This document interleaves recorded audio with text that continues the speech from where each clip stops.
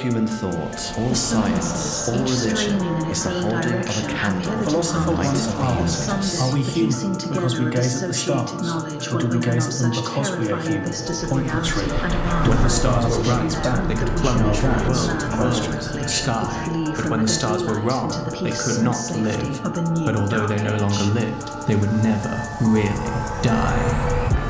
When the universe is vast and inexplicable, and you are weak and insignificant, then you know you're playing Call of Cthulhu.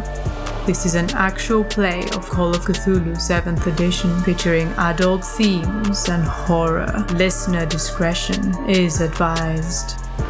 Find our published scenarios at starsareright.com or contact us for help unleashing your own twisted tales upon an unsuspecting world. And now, settle in, dear listener. Intrigue, high adventure, and cosmic horror await when the stars are right.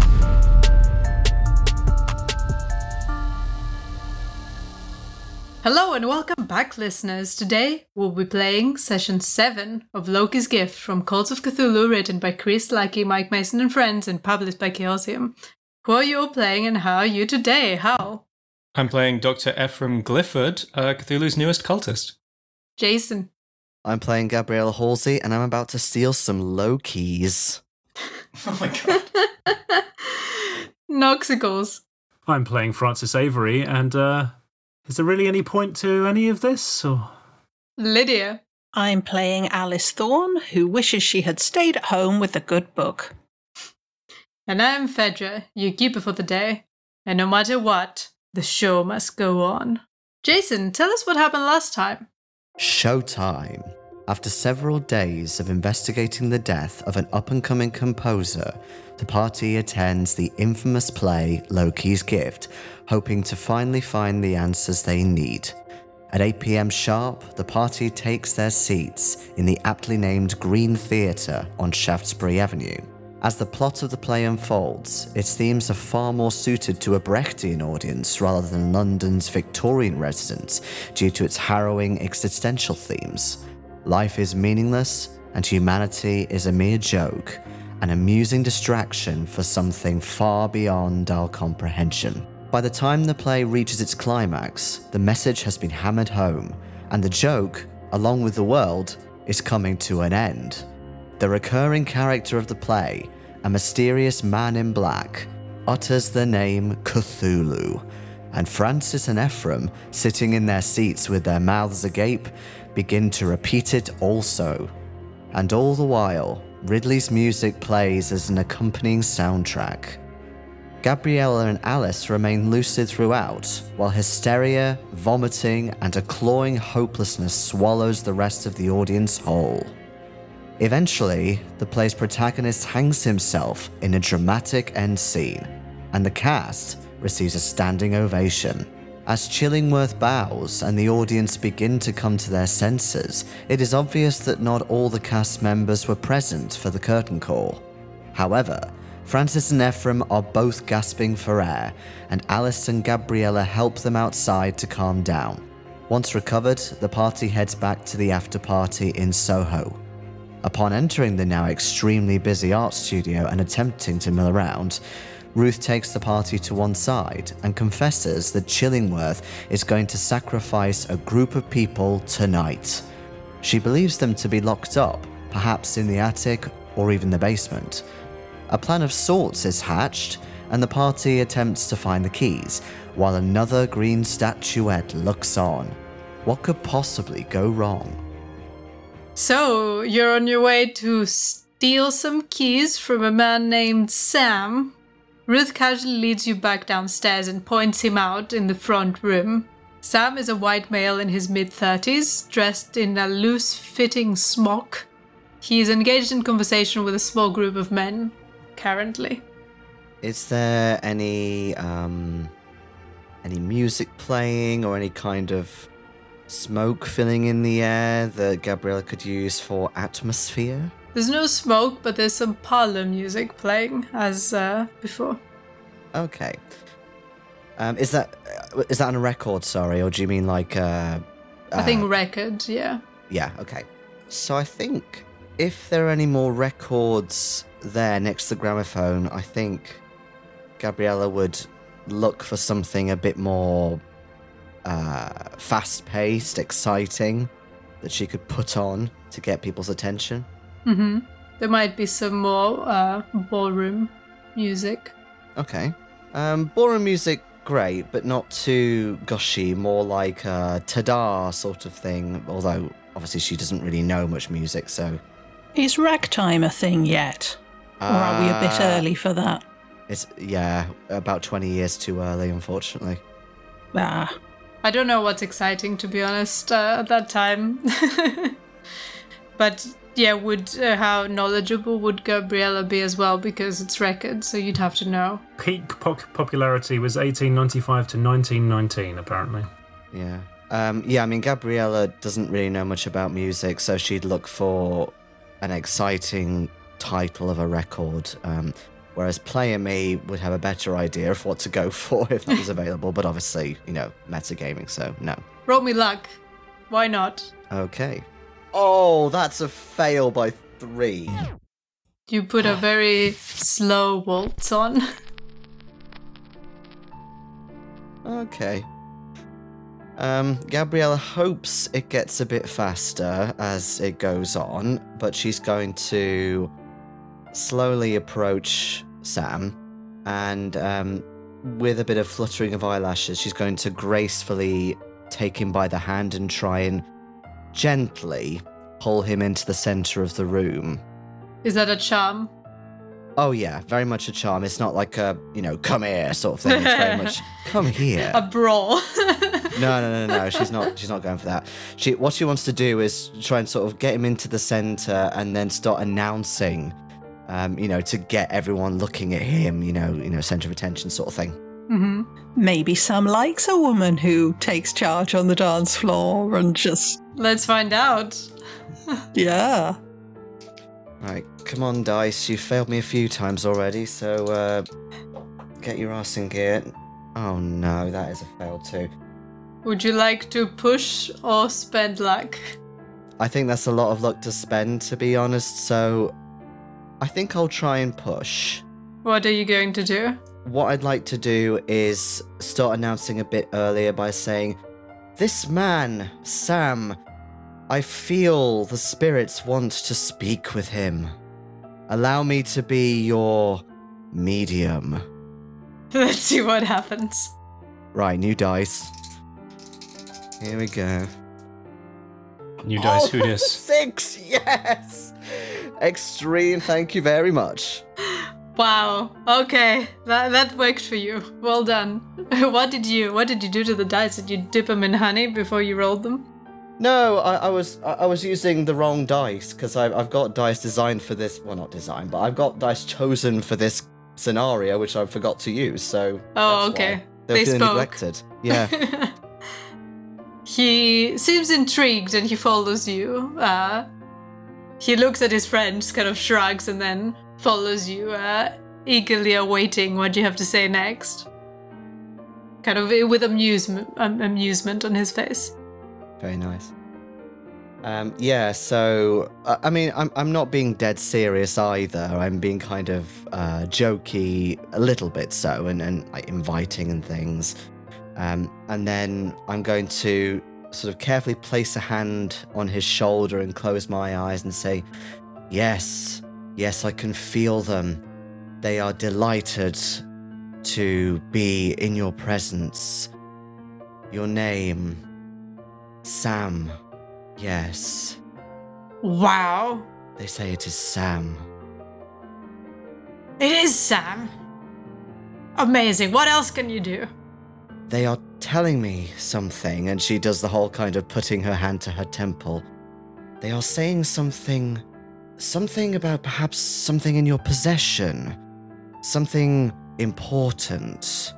Perhaps a book or a bunch of keys, something with a function. Oh, I think you're getting confused, but I tell you, I do have something with a function on me that I'd like to show you. Would you like to take this party upstairs? It's right here in my pocket. I would love to, but not in front of the spirits. The charm offensive went too well. That's something an extreme. That's what you get. In fact, you probably can read my mind, can't you? So you know what I like. Oh, absolutely. And what she'll do is she'll start smoothing him down at the sides and kind of slowly getting towards his hips, hoping to feel some keys, in his trouser pocket perhaps, or, in if he's wearing a jacket, like a lower jacket pocket. Yeah, you start patting him down and he follows your lead and also starts patting you down. Do you persist? I think I would. It's part of the dance. Yeah, Gabriella obviously knows what he wants, and what she's thinking is, if it ends up that he's so, entranced with her and wanting to take her upstairs, then so be it. If he takes off his clothes, then that means that the keys are potentially more accessible anyway. So yeah, at the moment she's kind of playing it out. You do feel the keys in his pocket. Okay. Are they easily accessible? While you're letting him grope you, I'm gonna say, yeah. Okay. She does a feigned gasp of surprise almost, and says, well, the spirits do tell me the truth. You do have keys. What are they for? If that's what you'd like to call it, spiritual keys unlock the door to your kingdom. I'll show you what they're for. Let's go upstairs. She tries to kind of gracefully take them out of his pocket and almost dangle them in front of his face. Oh, wait, no, I'm not supposed to give you those. Give them back. That's not what I thought you were talking about. Give them. But the spirits, they are talking about this. I must clasp my hands around these keys. It is a way of speaking to them more strongly. No, it's gone too far. I'm sorry. I'm gonna have to get them back. I've been given strict orders to not give those to anyone. That's not what I thought you were talking about. Come on, baby. Don't be like that. Let's give me back the keys and we can talk about it. She slowly hands back the keys and says, I thought you didn't want to talk. It seemed much more of a physical proposal, wouldn't you say? That still stands. Very well, keys or no keys. We're here to have a good time after all, are we not? Indeed. And I'm hoping to kind of calm him back down and get him all happy again, basically, and pacify him. But if he is wanting to lead me upstairs, I will follow him. He gives the keys to one of his friends and starts following you upstairs. Okay. What has everyone else been doing? I was just about to ask the same question. Are you there with me? Turning bright red, I think. Definitely keeping an eagle eye on the keys now that they've transferred possession.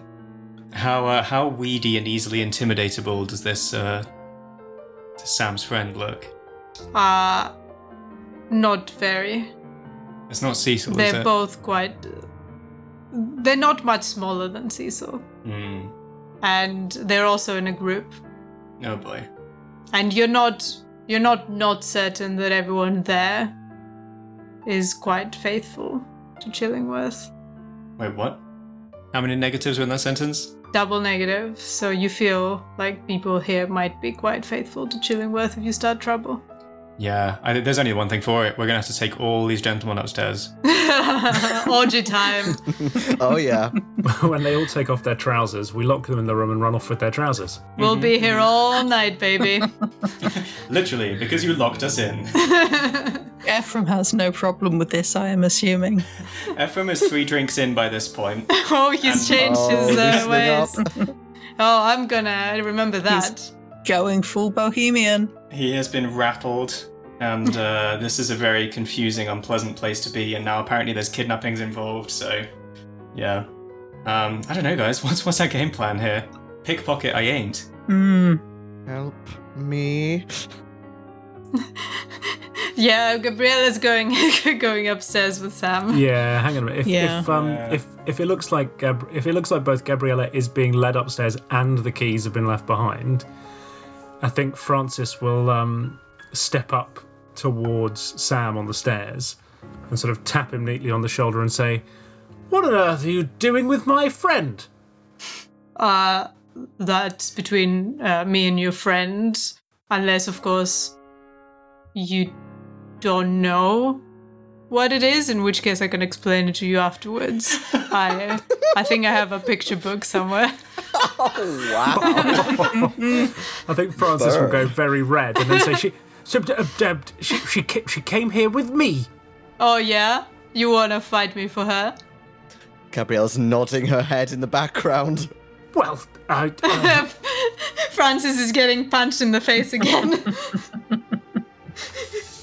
if that's necessary. Okay. And he tries to grab you. Oh. I don't think like that, though. No. Unfortunately. Not in that way. Bloomsbury rules and all that. He's heading straight for your key. He wants to grasp his hand around my key. Okay, well, bizarrely, I've got a better chance of brawl than I have of dodge. Oh, man. Can I assist at this juncture? What would you like to do? I don't want to let Francis wander off by himself and pick a fight with a burly man on the stairs. Okay. So, I don't know. I'd probably start. Let's say I've got 2 empty glasses in my hand. So initially, I just walk up to them like, let's not have any trouble here, gent style of thing. But has he literally already grabbed Francis? He was gonna grab him from like the shirt to give him a spook. But I haven't rolled yet. Okay. Are you trying to prevent that while they're having the conversation, or are you trying to get them after? Depends. I don't think I was like close enough to prevent it happening. So I'd like to give it a shout after it's happened. Okay. Would you like to push him away? I will try and bat his hands away. Okay. Nope. That's a success. Yeah. So he just grabs you from the collar and is like, "You are a very small man." I'm not that small. I'm perfectly average. That's what you should tell the ladies. I'm sure that works for you. Now, why don't you leave me and your friend? We have a conversation we have to finish upstairs. And he drops you back down. Well, He has successfully shown his strength. don't say I didn't warn you. It took a whole course of antibiotics last time. Yes, that's a much better play. That is a really good strategy. Absolutely. Well done. Yes, good. Yes. Oh, is that Gabriella has an STD play? Syphilis. I'm just speechless, you guys. Is antibiotics a thing in the 1890s? It probably The isn't, clap. is it? Not yet. It's Don't true, know. you know. She's on the mercury and the arsenic. All those good wholesome He things. turns to you, Gabriella. Is that true? So sorry, Jess. Again, Gabriella is speechless, but she does have good fast talk. So, I don't know. Like, how would you've really thrown a curveball. I am so stumped in this moment. My friend's just accusing me of having all the STDs. Are you really trying to preserve your reputation with Sam over here? I mean, no. But maybe. But me, I mean, we'll see how the evening goes. He seems quite strong, you know. And is he has strong. a key. He had a key, but There is still. that. He doesn't have the key anymore. Show him the rash, Gabriella, dear. It hasn't been weeping for days. Gabriella scowls slightly at the three of you, but then smiles again at Sam and says, "Ignore them, they're just a bit jealous." I thought so. Oh, well, Let's go. Someone doesn't want rescuing, okay. Well, it's your funeral. I guess you can go and get the keys. Francis gives you like a sort of questioning, like, what do I do? I don't know what to do. Look. Ruth appears like she was kind of vaguely watching. She's like, "What's happening? I thought you were going to get the keys." What, it didn't go very well, and now Gabriella appears to be going upstairs to have relations. No, we should stick together, right? This is... God. Well, what do you suggest? He's not going to just hand them over, is he? Well, he has, but to somebody else. To that large gentleman over there. Which is even worse. Maybe if we distract him, someone can get them from him. Not me, because he knows me, but if someone distracts him, then someone can grab them. Surely. He's not even put them in his pocket. He's just holding them, waiting for his friend. All right, I was hoping we wouldn't have to do this, but might be time to puke all over this guy. This is escalating really quickly. Best way I can think of to get him to... Did you say he's still just holding the keys? Yeah, he just took them. He hasn't put them in his pocket yet. Well, all right, but I don't know how to get them away from him without him making a fuss about it. Short of puking all over them. That's my best suggestion. Anyone got a better idea? You could wait. I'm sure he's going to put them in his pocket soon. Then we puke on his trousers, and then we get his trousers off. Goodness. Do you know, I think it's a valid strategy at this point. I don't have a better one. Okay, Gabriella and Sam are going upstairs, and Ephraim is going to puke on this other guy. Ephraim's working on his 4th drink, so he's kind of getting there anyway. Yeah, Ephraim is not doing well. All right, anyone got a better plan, or are we doing this? Okay, you're puking. Is anyone taking the keys? I mean, I'm not sure how I would take the keys. Well, I think my plan is to do a kind of stumbling drunken mess performance, knock him over, puke all over him, and then, someone tries to help him up. Yeah, oh god, I'm so sorry, etc. We grab the keys in the commotion, off with Does pops. anybody other than Gabriella have either fast talk or sleight of hand? No. The book allows it to happen without a roll if you have a diversion. Oh, that's kind. We're overthinking this extremely. You needn't puke, come to think of it. You could just spill your drink on him or spill your plate of food. But he wants to puke, so double whammy. One step ahead of you. And he's just grabbed a fistful of canapes and he's munching them up into a kind of slurry in his mouth. And you see him kind of suck his cheeks in so you can't tell his mouth's full. And then he gives you a double thumbs up. And, he's ready, locked and loaded. Okay. And who's in charge of helping you up / grabbing the keys? I mean, the more the merrier, right? This isn't a too many cooks situation. The bigger the diversion, the better. I think Francis is still standing at the bottom of the stairs looking up after Gabriella, what the hell do I do? Okay, so Alice, you're left. Okay, fair enough. Yep, Alice will pick him up. She always has a clean hanky. Gabriella's going up with Sam. Okay, let's do it. All right, well, I start leaning on Gabriella's shoulder, empty drink sort of sagging at my side, and then I totter over towards the guy, and then at the last second I veer into him, and then...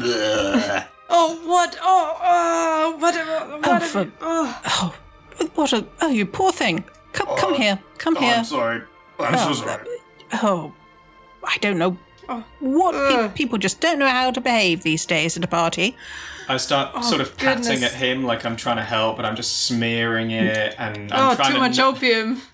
No, just leave it to me. And she'll kind of shoo him. I'm trying to knock the keys out of his hand. I'm gonna go clean up. Okay, I'm off. Was I able to knock the keys out of his hand, or? Yeah. Fine. Okay, we got him. Alice is going to stand over the keys so that it's not obvious that they're on the floor, because her skirts will reach the floor. Perfect. So they're not going to bend down and pick them up where people are watching. All right, keys acquired. For what it's worth, for when Jason's ready, I'm planning on following them up, not right behind, oh, stop it, but half a floor behind them to sort of see what room they go into, so I can check that there aren't, Ruth has hidden a bit, taken a few steps behind, so it doesn't seem involved in this. But if you catch her eye, Alice and Ephraim, she kind of eyes upstairs to follow the others. Mm-hmm. So you can grab the keys and also follow everyone upstairs. All right, gladly. Are we heading up to the 3rd floor or just the 2nd floor? The 3rd floor. Okay, that's the one I wanted. So what I'm going to do is I'm going to pretend to have heard some people up in the attic and say, "Oh, what's going on up there?" Did you hear something? Yes, I could hear what sounded like people having fun up there. Why don't we join them? I think because we're not. Let's go to one of the other bedrooms. I've been told that the attic is off limits. So. Oh, they're just saying that because they don't want you to have fun. Don't you want to show everyone how good you can be? Who's everyone? Well, if there's other people up there, have you never done it in front of anybody before? Is it all private behind closed doors? That sounds boring to me. Of course I have. That's not the problem. It's I'm not supposed to. I listen to Chillingworth. He has big plans for tonight, and I'm not gonna mess with them. So, if there are people up there, and yet it's off limits, what are people doing up there? Probably having a private orgy. That seems a little hierarchical for the artist's mind. Sometimes you don't want to. Maybe it's the first one. They don't want to get overwhelmed. At this point, Francis, you've been following, and then Ephraim, Alice, and Ruth are following behind you, a few steps away. Can you hear what they're saying? She seems to be trying to convince him to go up to the attic, but we kind of don't want him to go up to the attic anymore. Just come on, old girl, get him out of the way. What if we nip in there ahead of them, and if they really are kidnapping captives or something, we can let them out, or we can hide behind the door, give him a knock on the bonds as he comes in. Yes, that's a good idea, because presumably there will be something lockable up there. We can keep him out of sight. That's right, we've got the keys. Yes, but if they're keeping prisoners, then it stands to reason the prisoners might be chained. Very true. The last thing we want is him raising an alarm. Is Sam... Am I going to be able to convince Sam to open the attic door or not?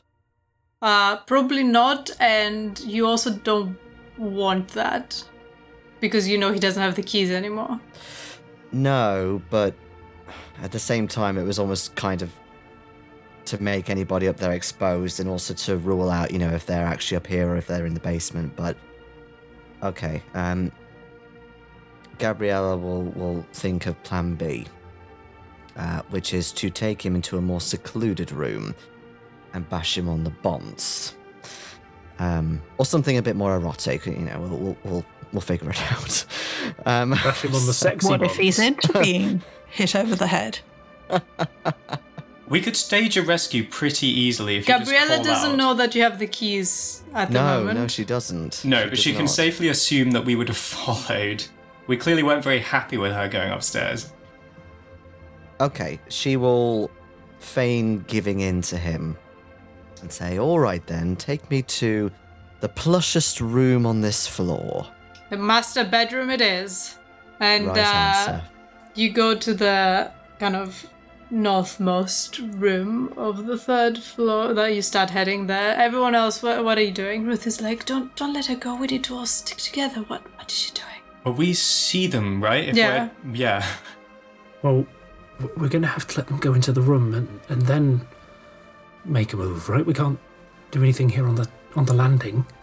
Yeah, we shouldn't be spreading out. It's dangerous. I don't like the thought of leaving her alone with him. No. No, we're not having that. He's not the greatest guy. Really? Well then, let's wait at the door, give it a moment, and then burst in and sort him out. No, he reports straight to Chillingworth. We'll keep it quiet. We'll keep him quiet. Tie him up in the bed sheets, gag him, that sort of thing. What if someone finds it? We need to... Oh, God. We could hide him. Is there anywhere we could hide him? Some sort of locked cupboard? I think there's a cupboard in the room, yeah. Well, I suppose needs must. We stuff him in the wardrobe if we have to. with the gag, as Ephraim said. Okay, but I can't be involved in this. We wouldn't ask you to, my dear. Step aside. We're professionals. Wipes a little bit of mushy canapé off his moustache. Okay, I'll take the key and check the attic then. We're not by yourself, surely. Well, if he's keeping people in there, we can't be wasting all this time. What if they're guarded? Just give us a minute, okay? Please. Just one moment. Okay. Your friend, she just... I Does know, she I know. always like that? A little bit, yes. Oh, you have no idea. Okay, so I'm gonna stride up to the door. 3, 2, 1, and I'll open the door and barge through. Oh, what? I was getting undressed. Not a word from you, sir. Back in your trousers. Is that a gun? What are you doing? I grab the nearest blunt object and just try and bop him on the head. Yeah, you can roll, but I think you'll succeed unless you fumble because he's clearly looking at the gun. Yeah, okay. Yep. Success. Okay, I guess 1d6 damage. And of course I rolled a 1, didn't I? Have you got a damage bonus? No, unfortunately. Okay, he's like, ow! Ow, my head! What the Not a word, I said. Someone needs to gag him. Hit him again, Gabriella! Hit him again! What are you doing? Someone call Chillingworth!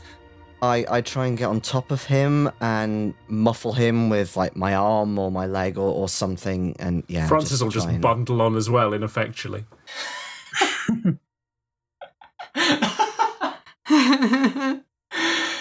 All right. Has he got a handy handkerchief or something? Oh, I've got a handy handkerchief. I tuck a slightly canapéed handkerchief into his mouth while they're wrestling him. How's that? There's going to be pillowcases and everything we can use as well. Yeah, exactly. Once he's not yelling for help, we can start tearing the bed sheets into strips and tying his hands together behind his back and tucking him into a wardrobe. Mm-hmm. You know, the old Yes. 1-2. You outnumber hearing him significantly, so I'll allow that. However, I'm gonna need a group black roll. Good boy. I've got 45. Take it away. That's pretty decent Okay. Come on. Oh, yes, 33. Okay. So you proceed without much issue. You hiding him in the wardrobe? Mm-hmm. Okay. And he's there like...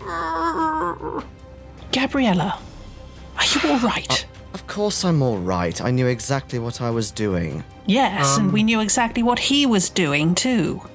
There's time for arguing later. We need to go to the attic now.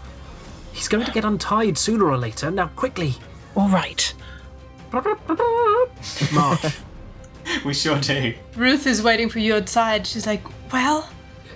Just go. I wish we were a bit more subtle, but okay, let's go. You enter the attic. In it, you find a lavish bedroom.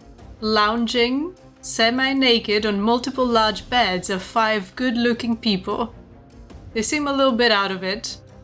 Are they tied down? And if so, are we talking? Not just having a lie fuzzy down. handcuffs? They're like, ooh. Okay. Nothing is happening. They're just lounging. Do they look like they're on drugs? Yes. Because they could be either drugged to keep them quiet, or they could just be standard, generic bohemian NPCs, couldn't they? But why would they be locked in the attic? That's the question. Sorry to barge in. Did you folk know the door was locked? Oh, Came up here by yourselves, did you? Own will style of thing? did we come? I think I came. Oh, man. Do they have clothes on the floor? There's some clothes on the floor and some on them. Yeah. Okay. They're I'm gonna quite risque. start gathering up clothes for whoever's least dressed and start trying to help them dress, saying, "Look, we have to go. We have to go now. I think Chillingworth wants to kill you." They start laughing at you. They're clearly very high and they don't help you get dressed and they don't pay a lot of attention to you. Ruth is in the corner watching all this. She starts crying and she turns to you and says, "What are we going to do?" Help me get them dressed. There's time for crying later, young lady. How are we going to get them out? They can barely move. Do you think these are the ones? This is what I was worried about. There might be more, I don't know. Maybe not. So maybe they're in the attic. Maybe they're just, I don't know. How does one get into the basement? The basement? The cellar? The cellar? Yes. Well, we've not been particularly subtle, as you said, so why do we try and get the basement open? She's like, well, the key should be on the same keychain that you have. Well, that's convenient. Let's open the door first and then worry about what's in there. Are we going downstairs then? Are we leaving these people here? Oh, what about these guys? We can't leave them. No, we've got to bring them with us. We're not bringing them all the way down to the basement, Ephraim. Well, let's at least get them out of here. Yes, we could move them to one of the bedrooms temporarily, check the basement, and then, I don't know, lead them downstairs and out into the street and call a cab. I don't bloody know. There's also a dumbwaiter in this room. We start feeding people into it one at a time. The dumbwaiter goes all the way up to the attic? That's really convenient. She says, I think it goes down to the kitchen. Dumbwaiter's also quite small. Yeah, exactly. Gabriella will instinctively look out of He does the window. offer it as an option of sneaking them out, though. So maybe it's big enough. Are you serious? That's a huge dumbwaiter. Maybe they're very small bohemians. Well, Gabriella instinctively looks out of the window to see if there's a joining roof that she could start, herding people onto. They are very high. Yeah, in more ways than one. I don't think that's a good idea. I think it's front door or nothing. Yeah, okay. The problem we've got is any way we get these people within Chillingworth's line of sight, he might be like, hang on a second, my sacrifices. Everybody turn on them. We can't But- bring them through the house, can we? Looking at the map, the kitchen has a door out. Not that we know that, but we can assume. Well, we've been in the house and wandered about, right? Oh, yeah. Yeah, we went through every floor, didn't we? Totally. I still think it's worth checking the basement because you never know, there could be a way out of there, for all we know. Or It's a cellar. All right. Is there Sorry. like a coal chute in the cellar? Not I mean, I don't think you've been in the cellar. No, we wouldn't know. No. Okay, so our options are we try and get these people out down the stairs and hide them in a bedroom temporarily, or we lock them in here again and possibly feed them into the dumbwaiter one at a time. God. I really want to use the dumbwaiter, but it just doesn't seem beneficial. Well, but why? We could have one of us down in the kitchen, sort of receiving them. Oh, yeah, And okay. making out like this is all some fun parlour game, and then sort Yes. of bundling them out like, hey, send down the next one, hooray! No, you're right. yeah. That's exactly what we should do. It's all larks and hijinks. Exactly. And if they're semi-dressed in that case, no one's going to notice them. It's like, let's go out to the garden to continue this fun game. Yeah. It's a Now new let's run. performance art interpretive dance. It's almost like sliding down a fireman's pole, this, isn't it? A sexy fireman's pole. Why, hello. Why don't we clear the kitchen then first? I think, shouldn't we check the basement? The cellar, sorry. Shouldn't we check the cellar first? Yeah. This calls for a 3-way party split. No, absolutely not. I said we lock them back in. I think we lock them back in. Yeah, well, what else are we going to do with them? Yeah. Well, we're going to feel really silly if we go down to the basement and it's just wine down there, and in the meantime he nips up here and sacrifices them It's all. the cellar. That's all I'm That's saying. the What did I thing, say? isn't it? Basement. Sorry, the There's wine no cellar. way whether we can tell whether these are sacrifices or if these are just exactly. randomers who are trying to have a nap. If we go down to the cellar and, there are people in chains with, like T-shirts on saying, I got sacrificed and all I got was this lousy T-shirt, then we know that that's more likely what we're after. All right. Do you think we've got time for all this back and forth? Well, no. It is but I don't- approaching. but I don't know It's how much like chance we have. 11:30ish. It is approaching the midnights. Okay. Is which that when it's supposed to be obviously- happening? We go down the dumbwaiter, definitely. I think we should do that. Oh. But is there a grandfather clock anywhere? Could we wind the time back a little bit? In the attic. Brilliant. Not necessarily in the attic, but, somewhere where lots of people can see, like down in the living room or something. Like, they're not gonna realise that it's gone back a bit, surely. What if there are multiple clocks in the house? Yeah, finding every clock in the house. Then we turn back all the clocks. Everyone's pocket watch. Quick. At the wedding and Great There's still time. Expectations. Look, I Turn them think back. shut the door, lock it so they're theoretically safe because we have the keys. Bundle down the stairs, because it's only 3 flights of stairs, not going to kill us. Go down to the basement, check there aren't more sacrifices in there, then make a Ephraim decision. is drunk. I just want to remind you. God. Ephraim is drunk, so he's gonna have a good time climbing up and down the stairs real fast. I'll be fine. I was in Afghanistan, He'll vomit on somebody for real in a minute. But better that than shoving him in the dumbwaiter. It sounds like there weren't that many stairs in Afghanistan. Why doesn't Ephraim wait up here, and once the kitchen's cleared, we just shout at the dumbwaiter that it's clear? Yeah, split the party. We could split the party, or we could overthink it forever. Yeah. Yeah, Or we could all why aren't we just walking down the stairs? I'm so exactly. confused. Yeah, let's just go. Lock go the down door, the stairs. walk down the bloody stairs. Okay, look you in do the that. basement. You go to the cellar. Cellar. It's the same word. I know, but all my notes say the cellar and I get confused. As you descend the stairs, you can hear a waltz played on the gramophone below you. When you enter the cellar, you see 3 couples dressed as 18th century French aristocrats with white powdered wigs and flamboyant makeup. Looking more closely, the people's clothes look dirty and worn, and their makeup has been applied in a sloppy fashion. The cellar is dingy, cold, and smells of urine. And was this locked as well? Yeah. And so the people dressed in the weird powdered wigs, Yep. did they look drugged as well? They don't seem really good at dancing, but they don't seem like they're, fumbling about like drunk and stuff. No. They've escaped from the Reign of Terror module.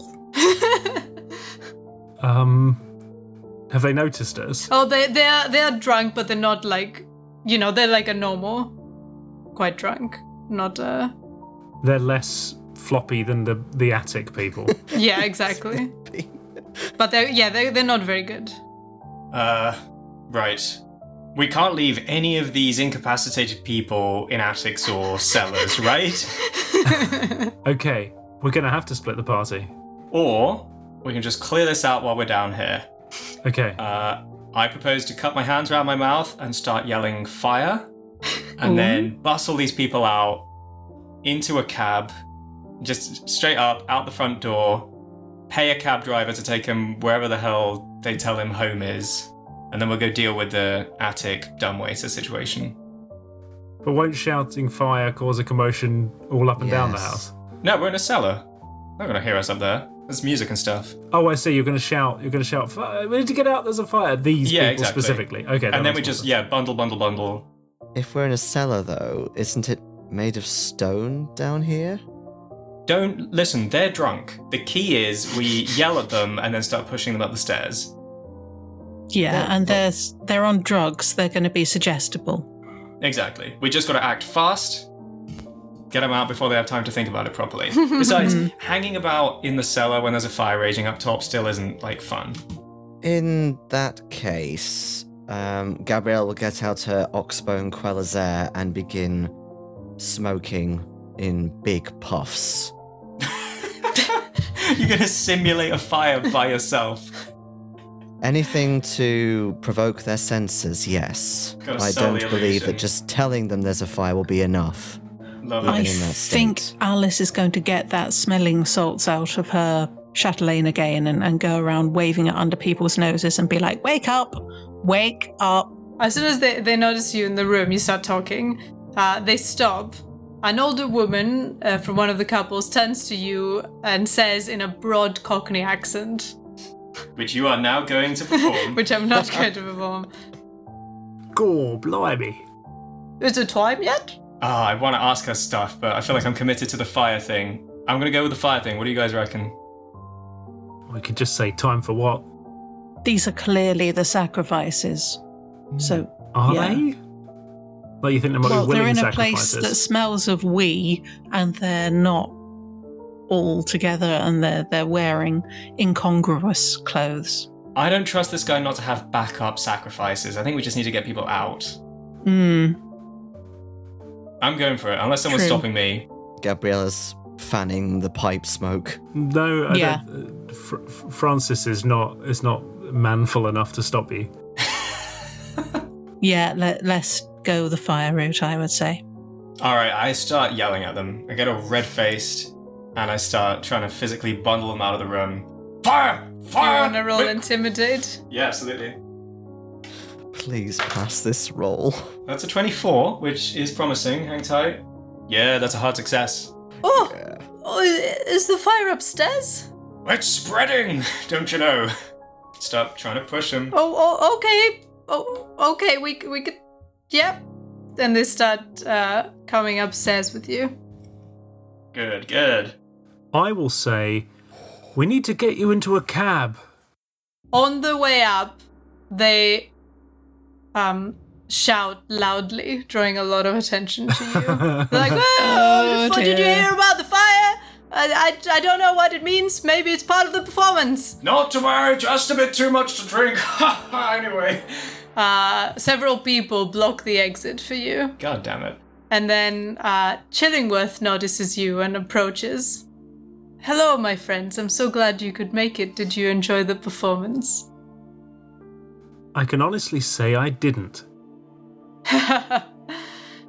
I see you found my dancers.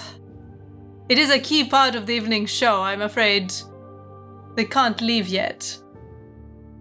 We were told there's a fire. No fires here. Go back to practicing. I'll call you when there's time. His voice quietens. They were just locked in the cellar to prevent them from being disturbed while they rehearse. There's no need to worry. You can't keep people locked in a cellar, man. His voice rises again as he loudly declares, "I'll double your payment, dancers, if you stay just until after midnight." They're like, "Whoa, rejoice!" They accept with cheers and excitement. "I am hurt you would try to ruin my evening like this. My heart aches. But the show must go on, and I would love it if you stayed." I bet you've got us front row seats, haven't you? Oh, God. He escorts you towards the main area. What are you going to do to those people? I'm gonna let them dance, of course. What did you think?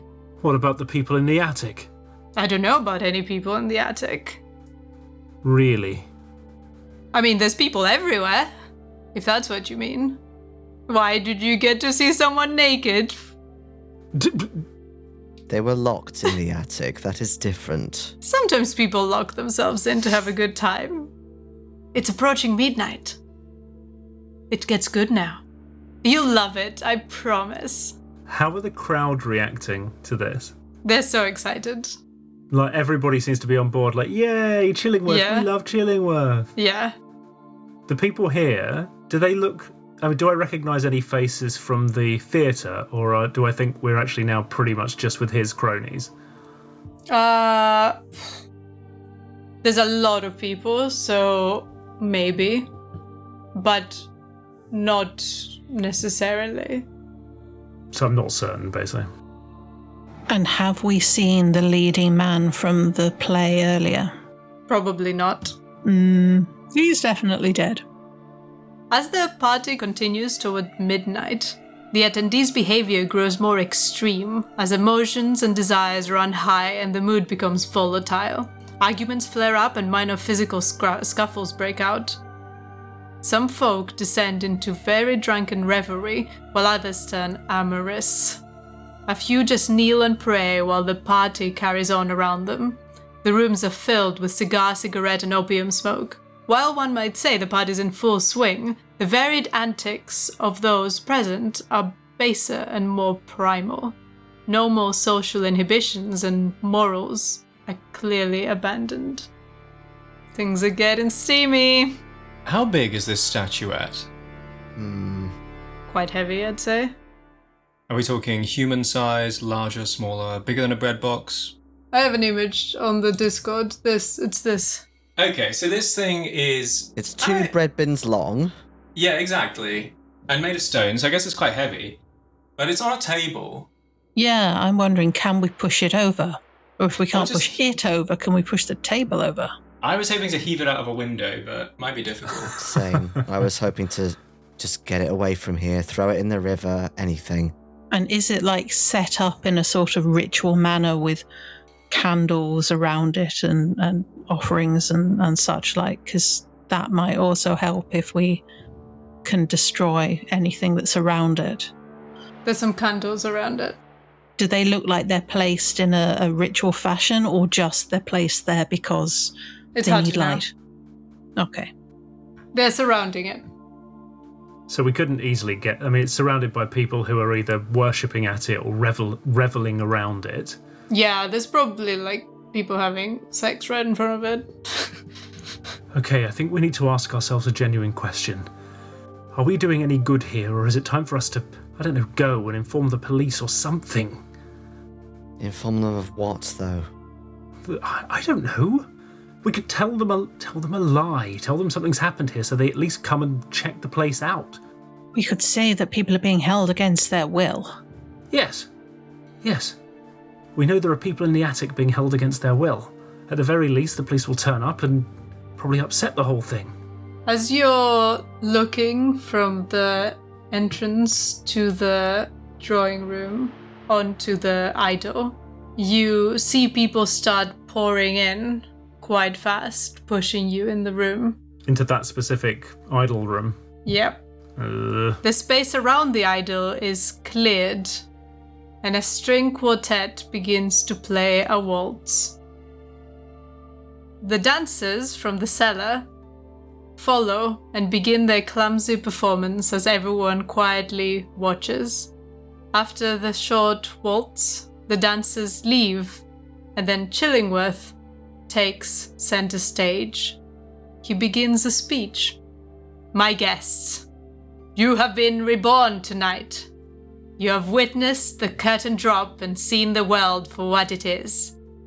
I know at first this can be frightening, but change always is. Your worries are now over.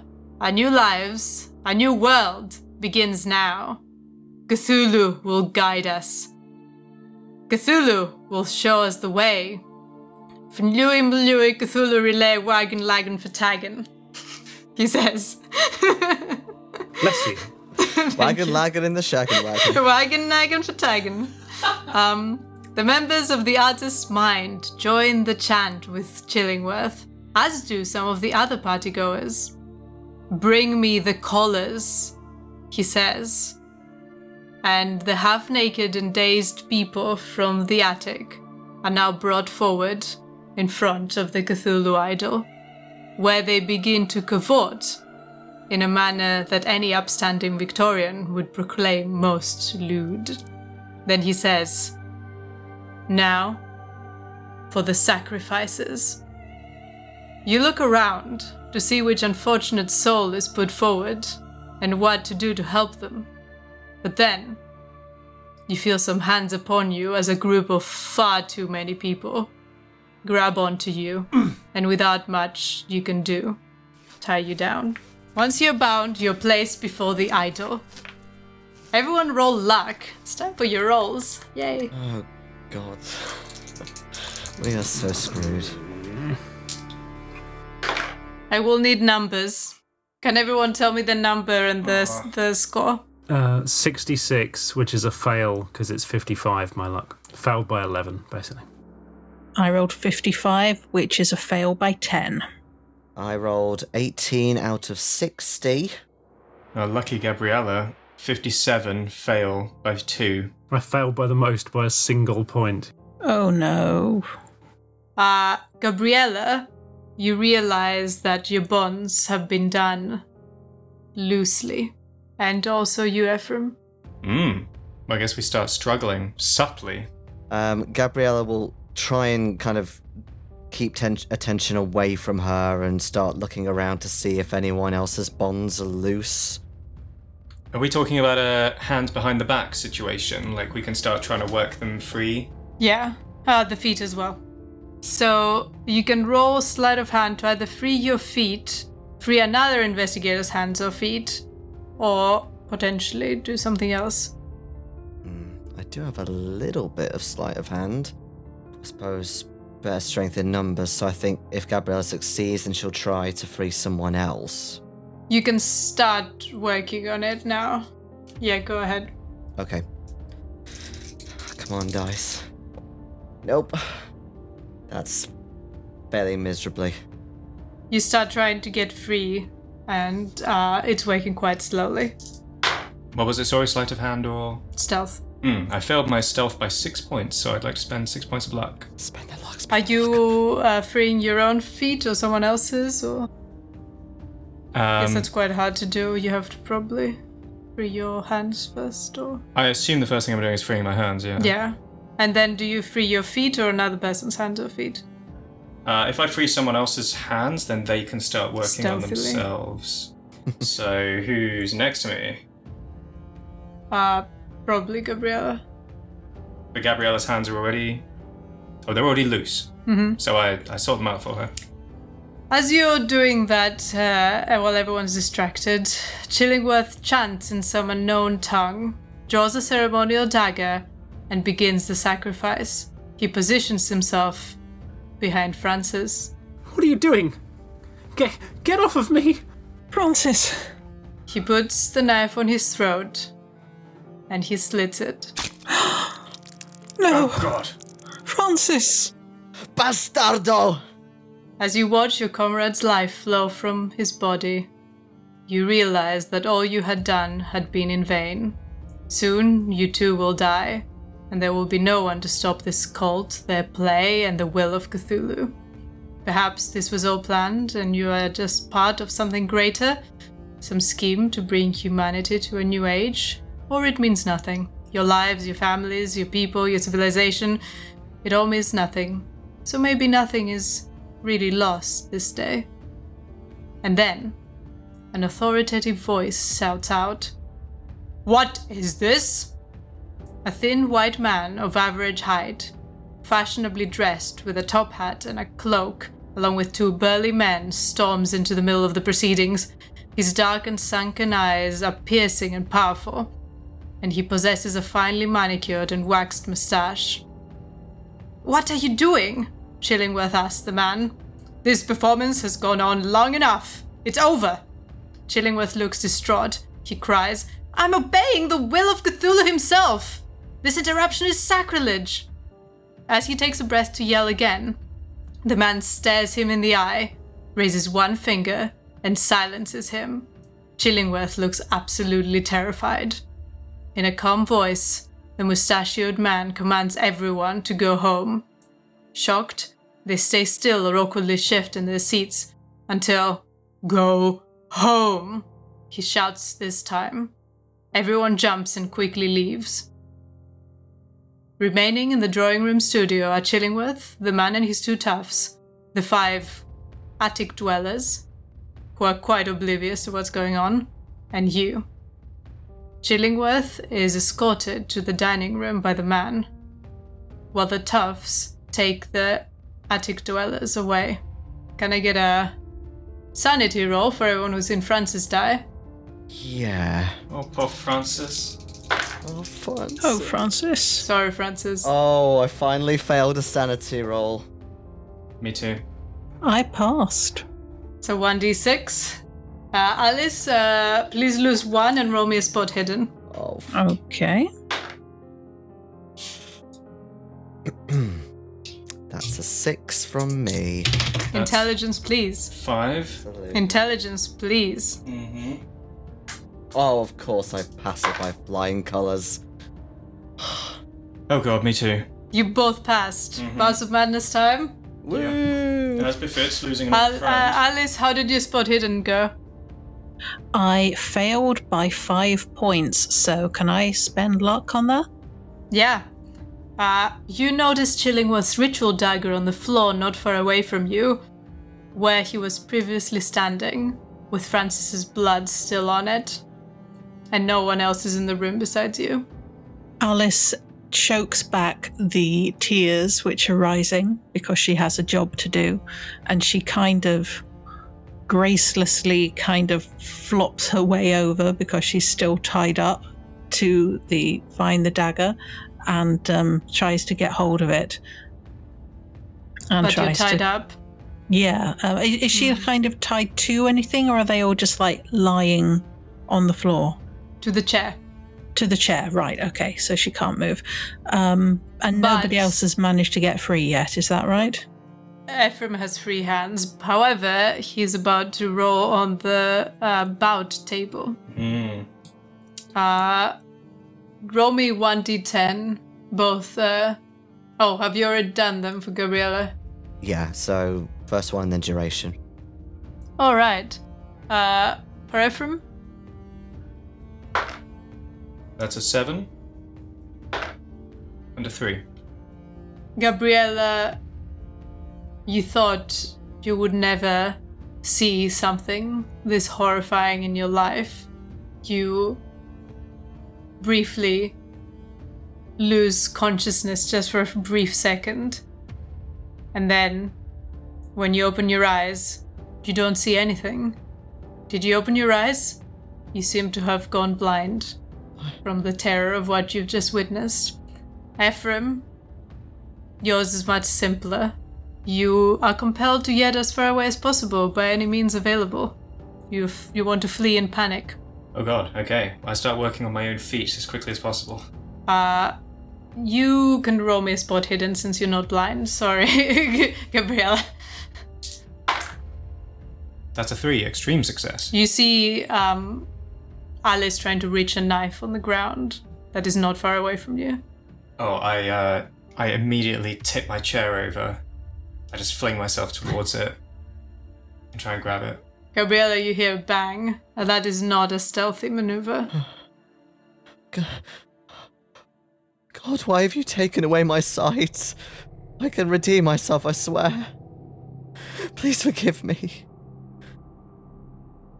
You grab the knife, and you undo your feet, and you're free, Ephraim. I drop the knife and run. Sorry, guys. Thanks a bunch. Thanks, Ephraim. Bye. Nothing personal. Just gotta Fair. flee in panic. You know how it is. Of course, the women take it again, don't they? And the men go free. Well, one of them does. I don't know if that could be said for They're Francis. getting off easy. Poor Francis. Yeah. What do the rest of you do? Gabriella begins saying Hail Marys. Alice? Is the knife at all where she can reach it? Kind of like maybe... If she had untied her hand, she could reach it. You can see that Gabriella's hands are untied, but she seemed to be blind. Right. Gabriella, now stop it. Be quiet. Listen to me. Do exactly as I tell you. There is a knife. It's just on the other side of the room. You're saying that you can't see? Am I lucid enough to pay attention to her? Yeah, you just can't see.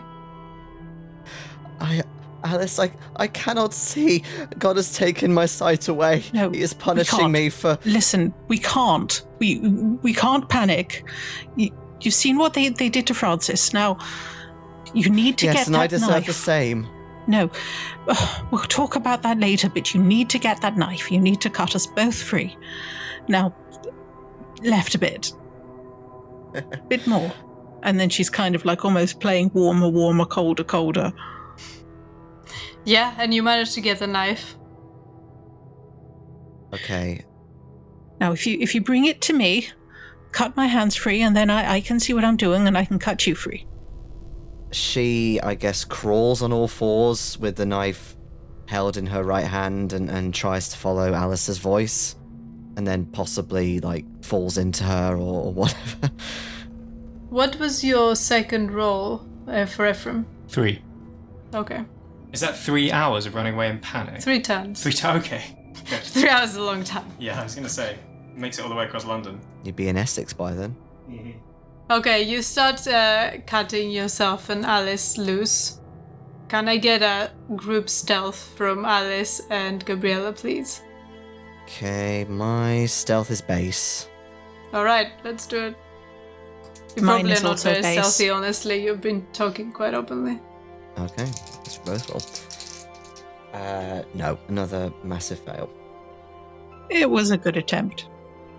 You hear footsteps coming down the stairs. And you hear screams coming from the dining room. Perhaps there is still time to redeem ourselves if we get out. It's only going to get worse from here. Ephraim, you're a few miles away. What? What? He runs really fast. I go to warp speed. He ran all the way to an Fine. underground station. A few meters away is what I meant to I say. see. Like, Okay. a I mean, few the meters time away. it took them to grope blindly across the room and get the knife, like, I'm prepared to believe I made it out of the house. Sorry to make it more inconvenient, but like, I You had made it out of the time. house, and you're a little bit down the street. Okay. When you snap out of it and you realize that you've left your friends to die. Okay. I turn around, gasping, wheezing, blubbering, and I start running back up the street. And as I go, I'm screaming, "Help! Help! Police!" You've just managed to get yourselves free, Gabriella and Alice. And Alice, you see the toughs following the man who interrupted the ritual have come down the stairs and are looking at you and they say, "I'm afraid we can't let you go." Who are you? I can't see you. Why are you doing this? We're just a cleaning crew, no, nothing personal. Cleaning crew. You have just seen too much. And one of them is holding a club. Not that Gabriella knows that, presumably. No, you just hear the sound of it slamming against the palm. Alice knows that this is probably absolutely hopeless, but she's not going to go down without a fight, so she pulls Likewise. the long, sharp stiletto hairpin from her very large, elaborate bun hairdo and holds it out in front of her. I think Gabriella, in a bit of a panic but also a rage at this point, will try and kind of get up and charge and use her height to her advantage and hopefully headbutt the nearest of this cleanup crew in the stomach. That is a bold strategy. Without Rob being able Blind. to see. Oh yeah, like she's not doing it so much to get an advantage over, you know, in the fight. It's a last resort. She's trying to get out. And at least if she can occupy one of them, Yeah, that's something. yeah. But I imagine penalties will be flying. Okay. Go ahead. They're gonna fight back. They're gonna try and grab you. Or push you to the ground, maybe. Okay. Is that for both of us? Yeah. Where the one with the club is fighting you, Alice. Okay. Okay. Well, I got a 69, and I'm going to spend 19 points of luck because seriously. Okay. Roll me damage. What about Alice? I got a 54, which is a fail by 4, so I'm going to spend 4 points of luck. Okay. Ephraim, you arrive to witness Gabriella slam dunk one of the toughs against the wall. What did you roll for damage? 3 points of damage. Okay, that's another few for hitting against the wall. The man starts bleeding from the back of his head. And Alice, what damage did you roll? Ugh, I rolled a 1 and I have a damage bonus of -1 because she's not very strong. 1 is the minimum. 1 is the minimum. And the So other it's one gets particularly good. poked in the arm, like, ow! Howie. Wow. And that's what you arrived to see. Well, I stand briefly in the doorway, wheezing, pulling the revolver out with one hand. I assume I haven't encountered any handy police officers on the way in. No. So yeah, so one tough on the ground. Sorry, how many remaining? 2. Yeah, nearest one, I point the gun at, and I try and shoot him. No, you go for it.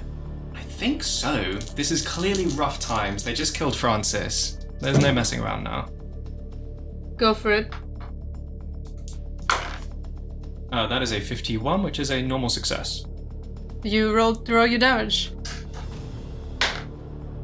Oh my god, I just rolled a 1. I get a +2, but still. You graze the same arm that's been pricked by the by the pin. He's like, God. He grabs his friend and rushes away through the kitchen and starts running through the kitchen. Oh, they're gonna climb into the dumbwaiter and make it up to the attic. Let them go.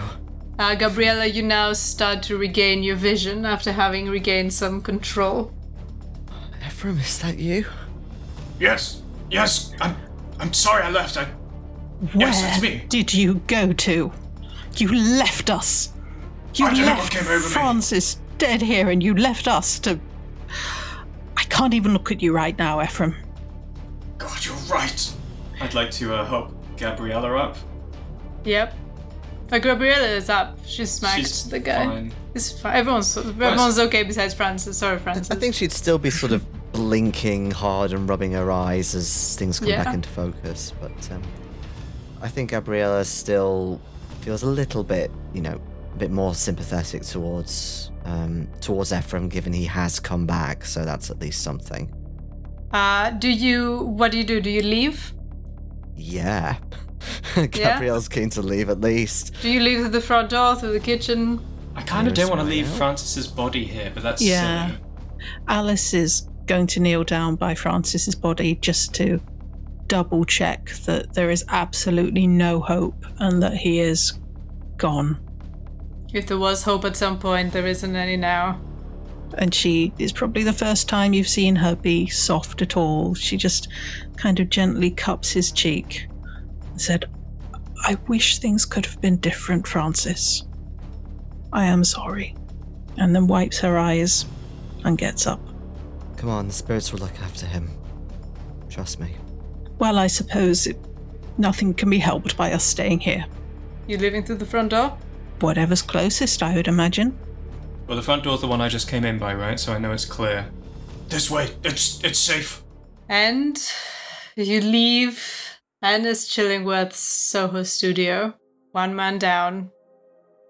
Let's do a quick short-term and long-term what each character does as we conclude this scenario.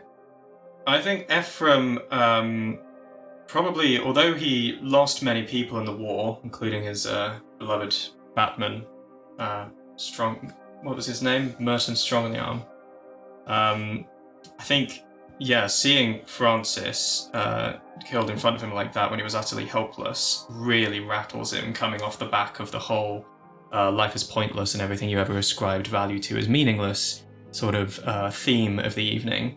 So he definitely returns home somewhat a changed man, and I think his poor wife and daughter probably have to watch him become increasingly detached from the general business of, running the household and going to the club and whatever he normally occupied his days with. And instead, he spent a lot of time trying to make whatever amends he can with any living relatives he can find for Francis. I think he just, he tries to make some... I think he would have tried to make amends any way he could. He feels terribly guilty for having run off, so he tries to get the body recovered. Is that going to be possible, Keeper, or does it just vanish mysteriously? If you returned, you have seen the entire building has been burned down. Oh, well, okay, yeah, that's that. So picture him just sort of like kneeling outside the building and crying to himself. And then subsequently, trying to track down family members and, I don't know, make some donations for, like niece's college funds or equivalent, Victorian Britain equivalent.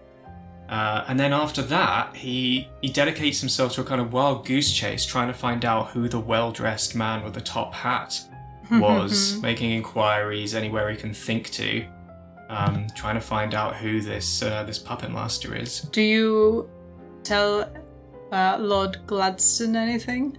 Oh God. I forgot about the guy. Completely forgot.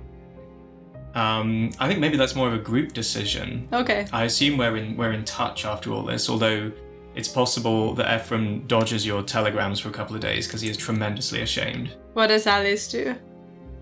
Alice, I think, throws herself into her work, both in the short term and the long term. I think, like Ephraim, she probably doesn't talk to anybody for a few days. She needs a little bit of time to process it, and any kind of telegrams or anything go unanswered for the moment. And eventually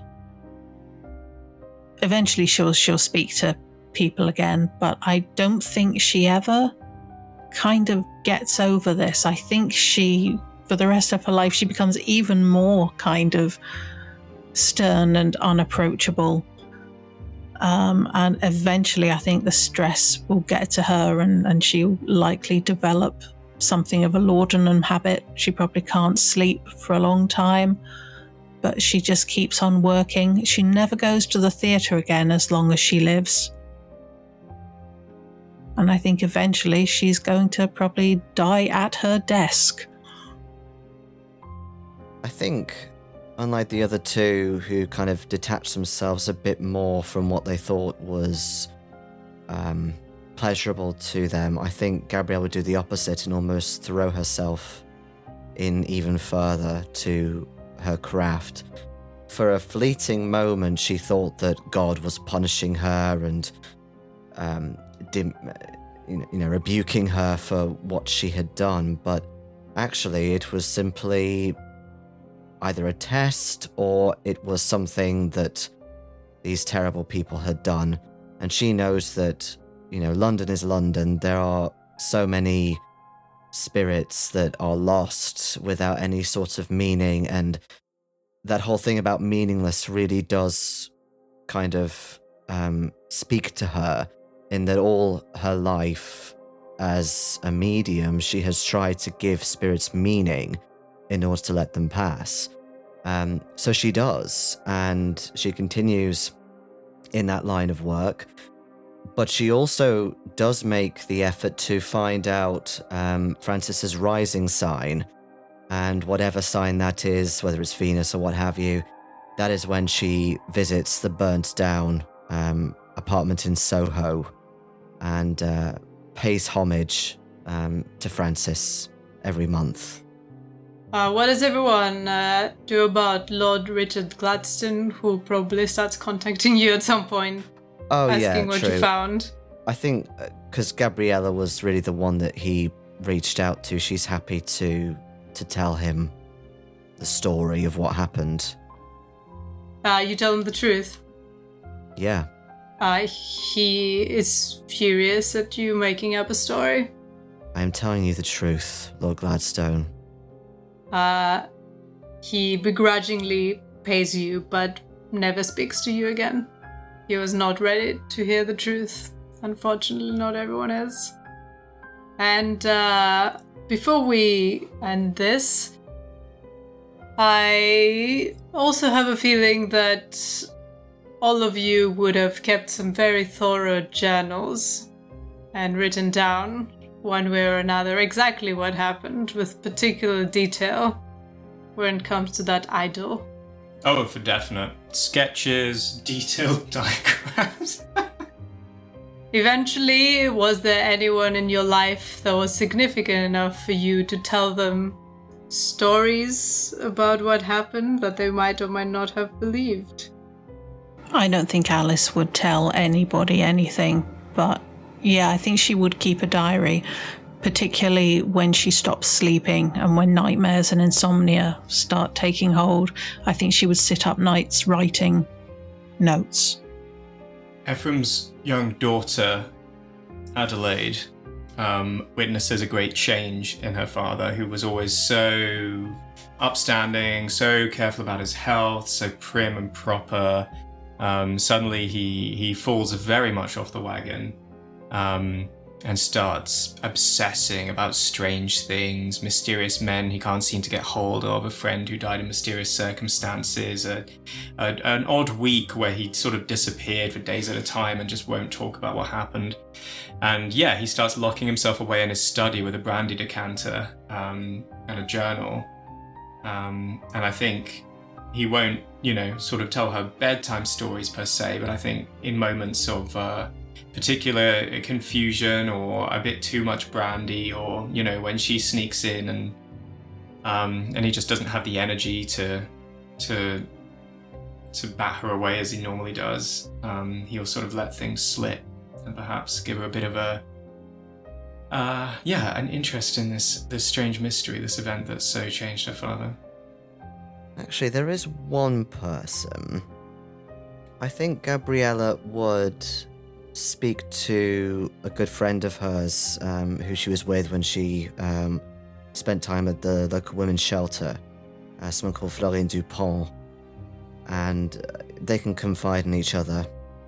And I think especially if Florine has done some work with her, then she would definitely warn her that there are, organizations within London who dabble in the wrong sort of supernaturalism, and to be careful of them and kind of frame it more in that way rather than this is exactly what happened, especially after, Lord Gladstone freaking out a bit too much. Excellent. And we have concluded Loki's Gift. That brings us to the end of today's episode. Thank you so much, everyone. Jason, Noxicals, Hal, Lydia, and of course our amazing co-editor, Brayden. You have all been the best. And a big massive thank you to our listeners. You're all exceptional. Your listens, comments, and ratings are incredibly helpful. But if you want a way to support us further, please consider joining us over on patreon.com/StarsAreRight, where you get access to episodes a week early. We'll be back shortly to record Beyond the Madness for our Cold Elder and Avatar tier patrons. They get access to behind-the-scenes discussion after every episode, as well as bonus episodes, exclusive Discord channels, and more. Speaking of Discord, you can find a link to our Discord community as well as all of our social media links on our website at starsarite.com and in the description of this episode. Come join us. Now, farewell dear listeners, until the stars are right again. Before moving on to this week's Beyond the Madness, I'd like to urge our lovely fans to leave us a review and let us know what you think. Reviews help us reach more people and give us that extra boost of enthusiasm to keep doing what we love. You can find all the places you can review us at starsarite.com/reviews. Thank you.